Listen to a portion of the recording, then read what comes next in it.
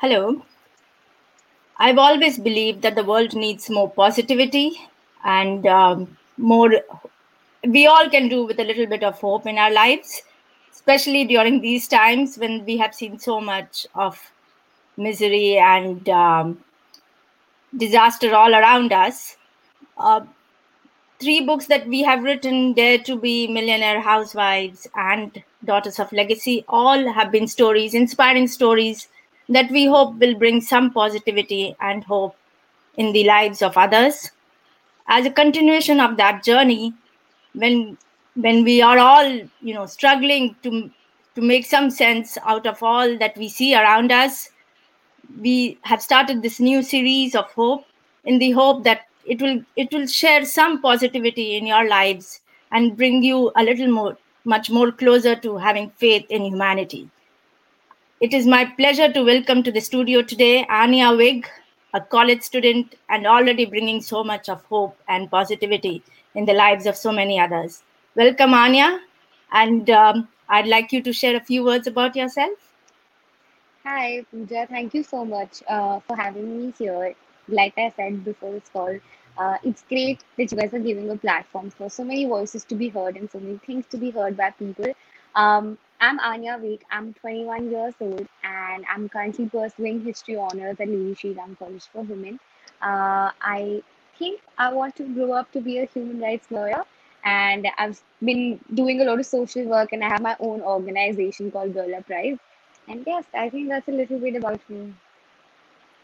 What Anya did not mention till now, and what the purpose of our call of our discussion today is that Anya is also the founder of COVID Fighters, a WhatsApp group that has helped share information and help in other ways to people who've been struggling during this pandemic.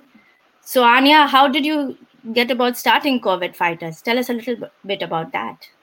So, COVID Fighters India, it started off with a friend of mine who started the Discord community. It's another social media platform. Initially we were just seeing a lot of people asking for a lot of requests on Instagram and other social media channels about, things that they're looking for, be it oxygen cylinders, be it hospital beds, and we sort of realized that there was this huge lag between people who need the resources and people who can provide the resources. And we also sort of figured out that there's a lot of panic, there's a lot of fear, and all of these people posting it on social media probably not getting the help that they want. And we decided to streamline the process a little bit. So we decided we're going to work on two things. The Discord community is where we have around 13,000 people right now who on a daily basis, on a personal basis, help each other, where we have different states, where we have help need-based channels, we have state-based channels, etc. And WhatsApp is where we started doing our verification. So when this second wave sort of hit us, we also realized that there was so much inflow of information on the internet that if anybody is going through an emergency, they will not have time to go through so many messages, so many screenshots, so many numbers to call. They really need access to a place where we can just go. Because if you're going through so much trauma, you do not have the mental bandwidth to go through all of these changes. So that's sort of how we started out. Uh, I would say we started out in desperation, in angst, in fear, in panic, and just to figure out a way how we can help as many people as we can, and also to make sure that we are verifying information so that somebody else doesn't have to go through more trauma than that they already are. Okay. Yeah, it was. I mean, I think those were terrible times. I'm glad it's not. It's hopefully we don't see those again during our lifetime. So, was there a trigger point? What started you out on this journey? So I think a lot of people, when they ask me, what really started you, look for a personal incident or some sort of trigger. But there was no one thing that I can put my finger on. Just the fact that I could see so much panic around me was enough for me to want to do something. Because for me, it became a question of life and death.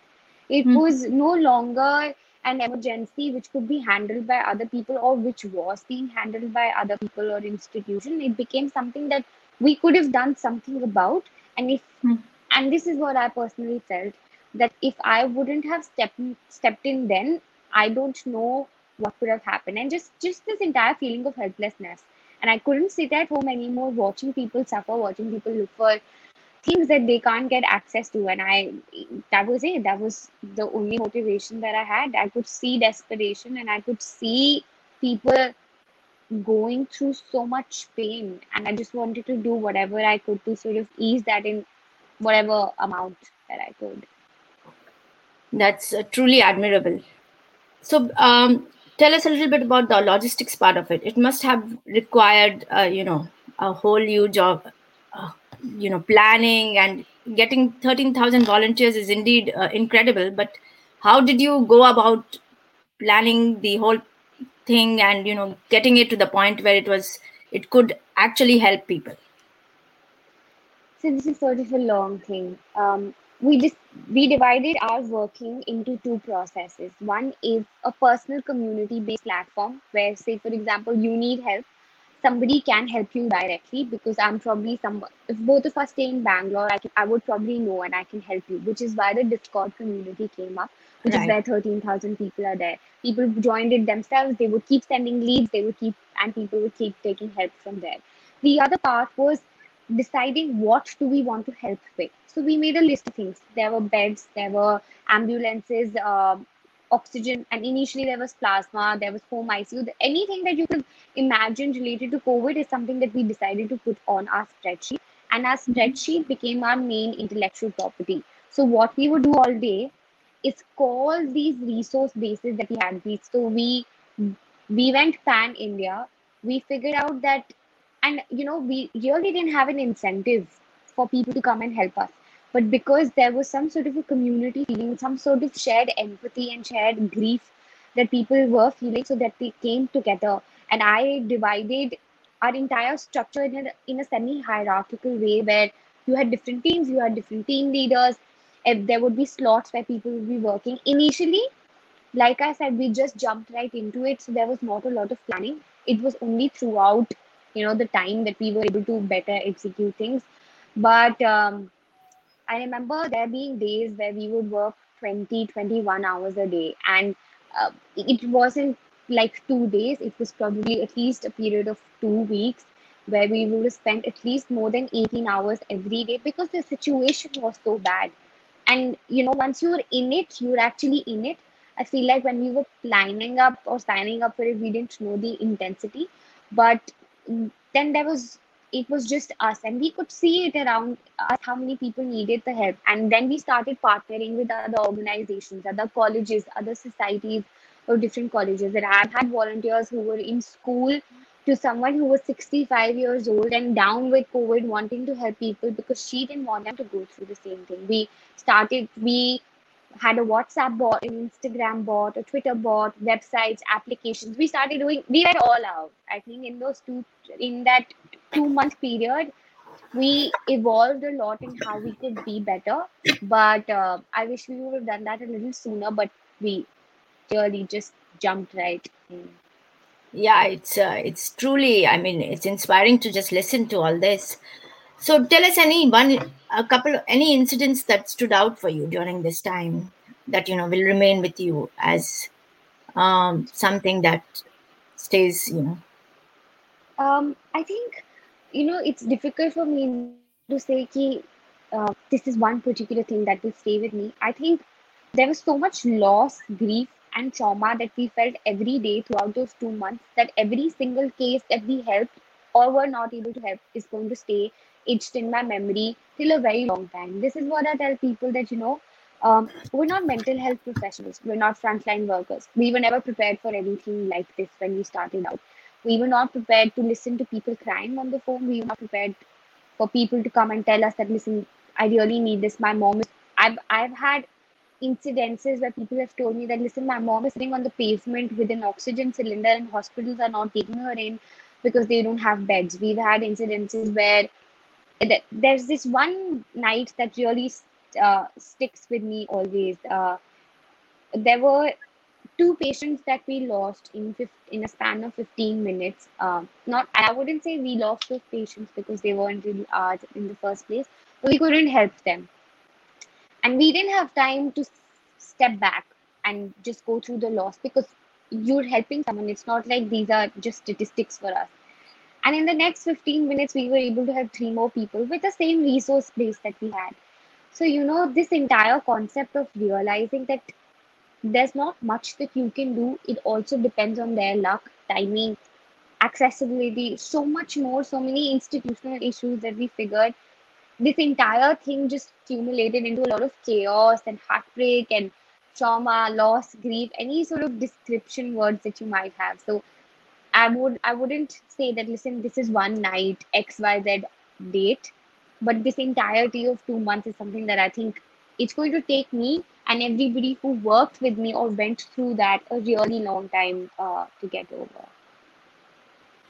So, I mean, when I listen to all this, I must say I'm a little far away from having witnessed it firsthand, but I can feel the heartbreak, when you have been helping somebody and you realize that your help came a little too late, or that it's not helped in that sense. How did you? I mean, what helped you?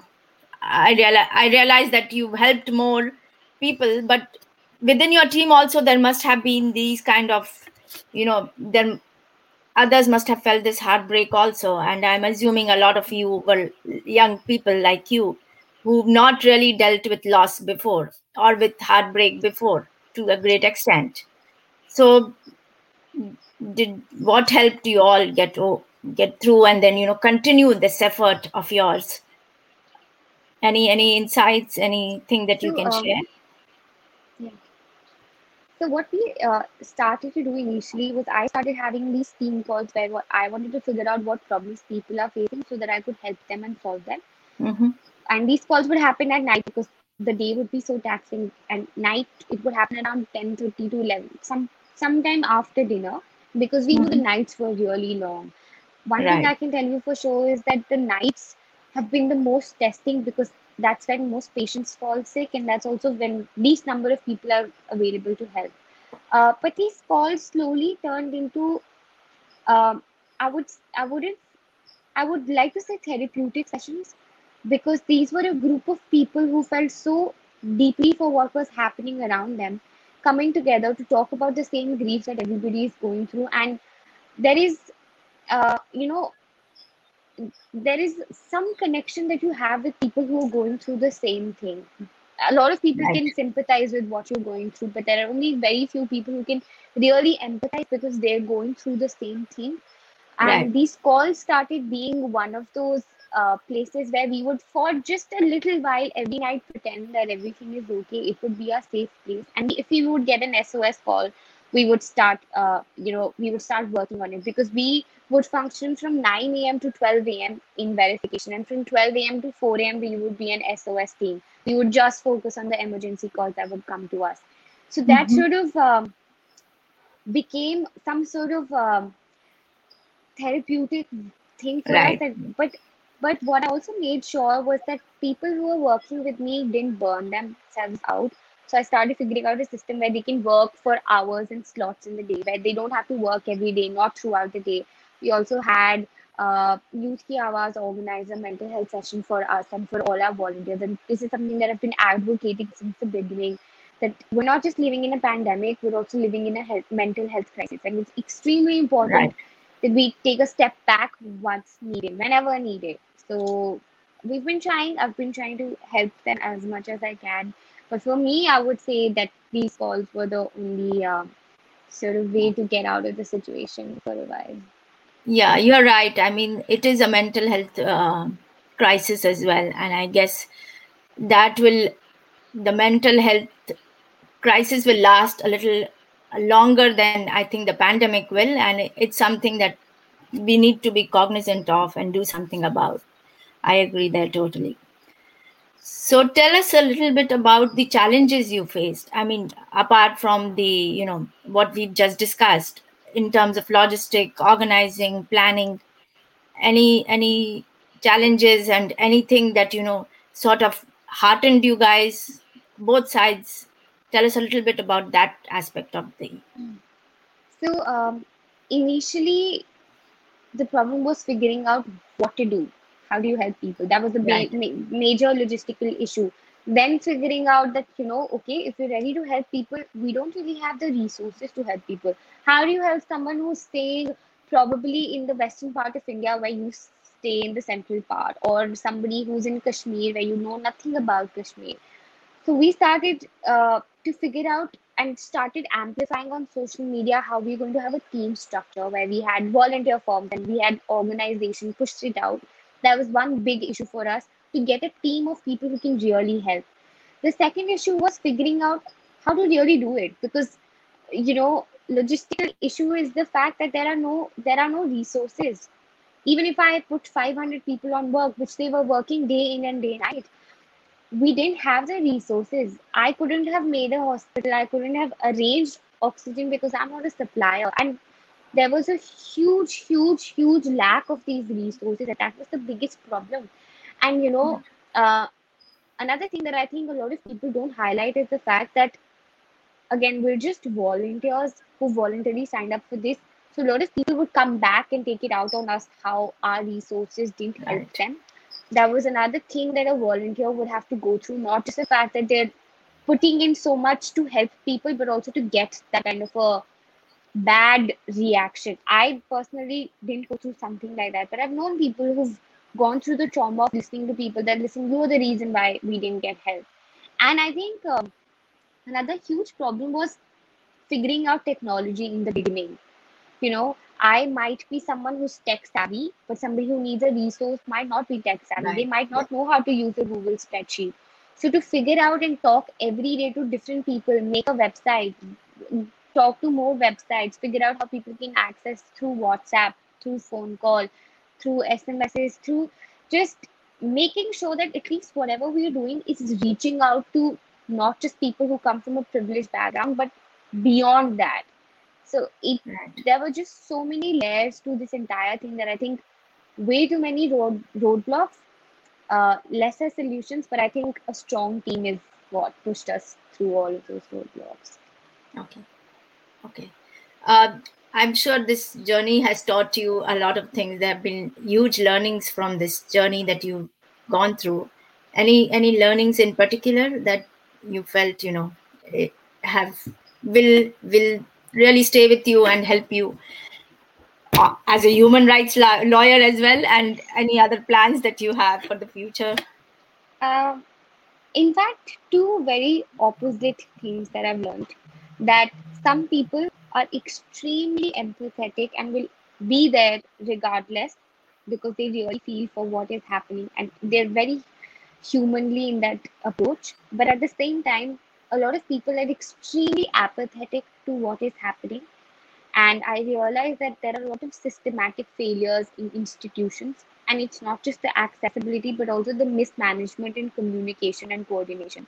Right. Um, and I feel like empathy and apathy, which are complete opposites, are my two biggest takeaways from this entire thing.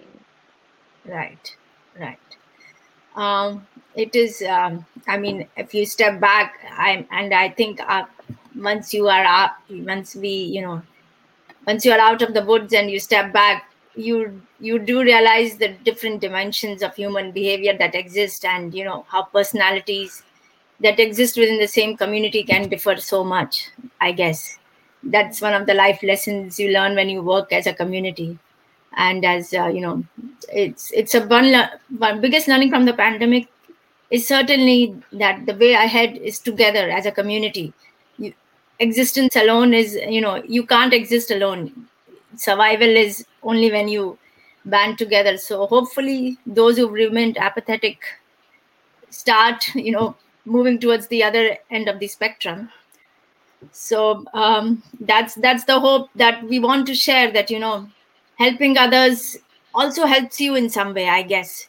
It helps you grow, and helps you develop in other ways, some sort of respect for life, I guess. Yeah. Yes. So what about funding? Did your organization have a how did you manage the whole funding part of it, or wasn't that So not? No, so that wasn't involved because I realized that like I said, I wanted to work with people who were empathetic and not who wanted incentives to work. So we didn't have a concept of money at all. There Okay. were organizations who were more than willing to help us, and people who made the Instagram bot or the WhatsApp bot for us, which is an automatic way for people to access these resources. They did it on a pro bono basis because they knew that it is the need of the hour.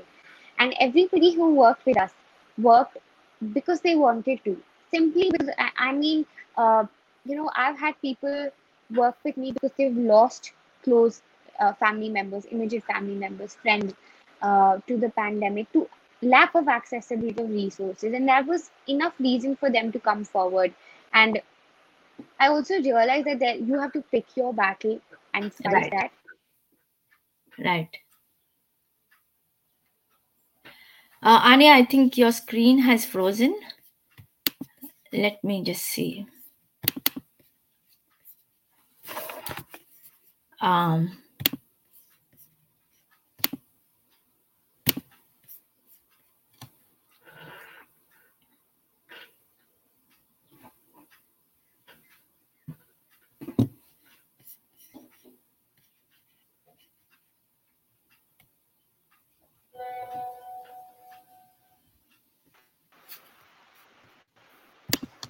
Hi, can you hear me? I can hear you. Your visual seems to not be there, but I can One hear second, you. I'm just trying to figure it out again.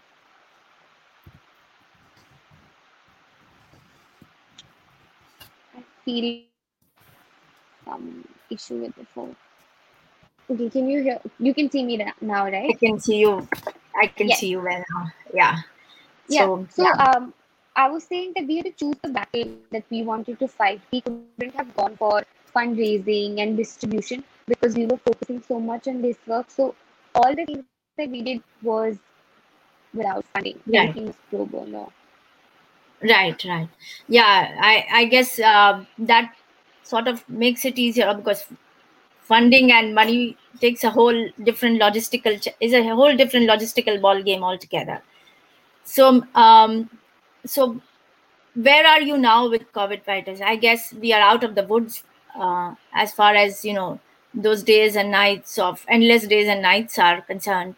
But do you still get SOS calls? How where is it now? So, what we did was we decided to take a break from the work that we were doing. Right, Because I realized we had reached a state of complete exhaustion. Not just me, but everybody working with right, me.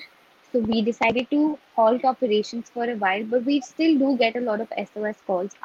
I wouldn't say we're completely out of the woods because I have a feeling, and this is not just a feeling, it's a fact that the cities are much better. The states, the central part of the states are much better off, but it's actually hit the rural areas now, and we don't right, get to know the ground reality because it's not being reported, and we can't help them from here.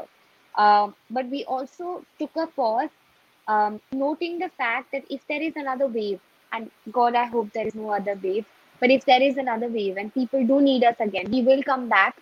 We will do right, all that we did last time. But for now, we've sort of halted our operations. But if anytime we get an SOS, because we have that sort of a community which is based and people know that we work for this, we do reach out to people and help them. All our databases, all our information is still online, accessible to anyone who needs it at any point of time. And I think we're hoping that nobody really needs us ever, but we're going to come back if at all there is any need or any help that is required of us.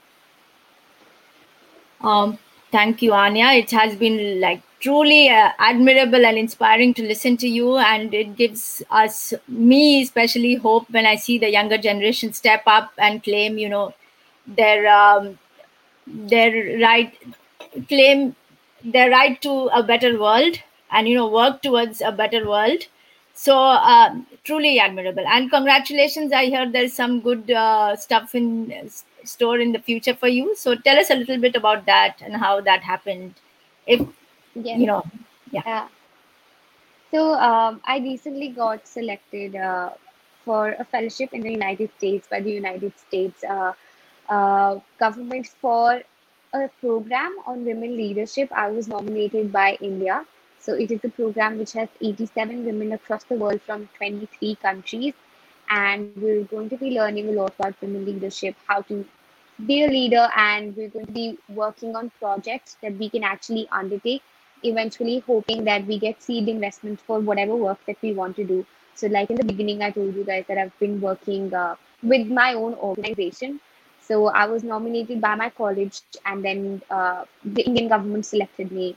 And now there are four girls from India who are going to go to the States to study for this entire for 6 weeks, I think, and that's something that's just very recently started. I'm looking forward to it extremely, to learn what I can do as a leader, because I think coming out of these situations, I've also realized that I want to learn more how to be better and not just get empowered, but also empower people along me. So I think this program is definitely going to help me.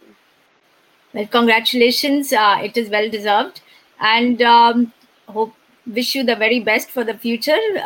Leaders like you, I'm sure, will inspire a lot of others to just extend a small hand in help to those who need it. A small gesture can make a big difference in somebody's life.